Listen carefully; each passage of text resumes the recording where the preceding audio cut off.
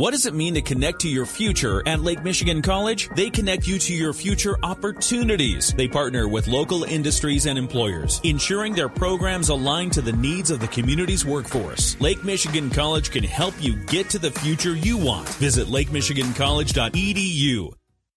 We're talking to Congressman Fred Upton as he enters his final month in Congress. Fred, nearly 40 years in Congress. Now that things are coming to an end, I'm wondering, how does it feel to be entering your final month? Well, it's, my life's going to go on. As my wife said when we made the decision, we'll live happily ever after, and we will. St. Joe's my home. It's a place that we'll always call home. But we're going to race to the finish. The wire is, we got a lot to do here yet in December, even though my offices are really formally closed now, both in Washington and here at home as well. But we've got so much to do. We've got a looming government shutdown with the fiscal year 23 budget still not done, and that's got to get done really before Christmas. Got a couple of big issues, at least in the House. We've averted a rail strike, a national rail strike, which would have been crippling for the economy. I mean, talk about issues like supply chain and energy, getting oil and gas to the refineries. I mean, all of that. We see the coal trains, of course, pass through St. Joe literally every 2 days or so up to the coal plant a little bit north of Holland up in Grand Haven. Those would stop. I mean, the Senate is expected to pass this. The president's going to sign it. I was with him actually when he came to the Detroit Auto Show back in September when they reached the tentative deal, but a couple of unions are backing off from that, and so we in the Congress now insisted that that's going to be the deal, and that's what we passed in the House a little bit earlier this week. But we've got, a number of, we got the defense bill, we got a number of really big issues because we were out of session prior to the election for a couple of weeks. So the lame duck session until the new Congress comes in is going to be very busy. And, of course, with the new Congress, which I'm not going to be part of since I chose not to run for re-election, major shift. We got every committee is going to have a new chairman or chairwoman. We got new leadership. We'll have, hopefully, Kevin McCarthy as our speaker, but it's a little bit in doubt. It's going to take a little while for that to get done because of the rules set forth for the House in terms of electing a speaker, but lots of shift. We're going to have, divided government for sure. The Senate looks like it'll be 51-49 in favor of the Democrats once the Georgia election is done in early December. So a lot of new faces coming on board, committee staffs, all of that, and of course we'll have the election of our lifetime coming in 2024.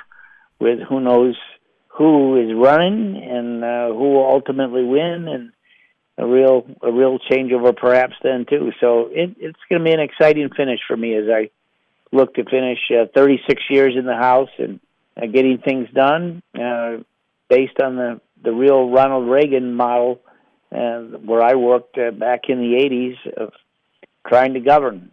And he did it well, worked with the Democratic Congress, and that's always been my philosophy, is my tenure in the House. So looking back on those 36 years, what are some of your biggest accomplishments in your opinion? Well, clearly the biggest accomplishment was the enactment of the 21st Century Cures. Of course, this was the last bill that President Obama signed into law. It was a 3-year effort. It was when I was chairman of the Energy and Commerce Committee where we passed it 53-0 in the committee. 392-26 in the House, 92-8 in the Senate, speeds up the approvals of drugs and devices. So whether it's fighting cancer, getting the vaccine approved for COVID, diseases like sickle cell, Alzheimer's, all of that, coupled with more money for health research so we can find these cures for these diseases that frankly impact every family. But looking back, Obama signed it in December of 2016. Fast forward to 2020, this thing that no one ever heard of before, really, COVID, but it allowed the companies like Pfizer and Moderna to work on a vaccine. They were successful. I got an emergency use authorization by the FDA, Food and Drug Administration, to actually get it done months earlier than it otherwise would have occurred because of our legislation. And it allowed the companies themselves to begin to produce the vaccine before the approval, so that when that approval came, literally those trucks rolled the very next day. And of course, it would have happened anyway, but by moving the timeline up 6, 8, maybe even longer months, we saved hundreds of thousands of Americans that would have perished. So that's my biggest accomplishment. Of course, here locally, it's got to be, well, thank goodness we got US 31 done. I was on it this last week, and it's so nice knowing that what we had before, but whether it be working with the Great Lakes to get a cleaner record there, and again, it's something our Michigan delegation has worked very hard on, both sides of the aisle. All the different issues in a very diverse district representing 760,000 people. I signed my name on letters more than 1 million times, literally, in the 36 years that I was in office. So it's tough to close up my offices, but it had to happen sometime. And I look back with a smile, and I'm so grateful for my staff. Mike Ryan here locally, of course, but others. I've got 2 staffers that were with me all 36 years. A couple staffers that were with me more than 20 years. We solved lots of issues, lots of problems, and I tried to be a good representative for really all of the people that I represented here in Southwest Michigan. You mentioned the divided government we're about to have. Do you think this new Congress is going to be able to meet the challenges that it's going to face? Well, the challenges are going to be big, really big. Divided government for sure. Republicans take the House probably with 222 members. Actually, we had a death in the end of November on the Democratic side. So for a while, it'll be a 10-vote margin. So if the Republicans lose 5 votes, they lose the vote. They lose the bill. That's pretty tight.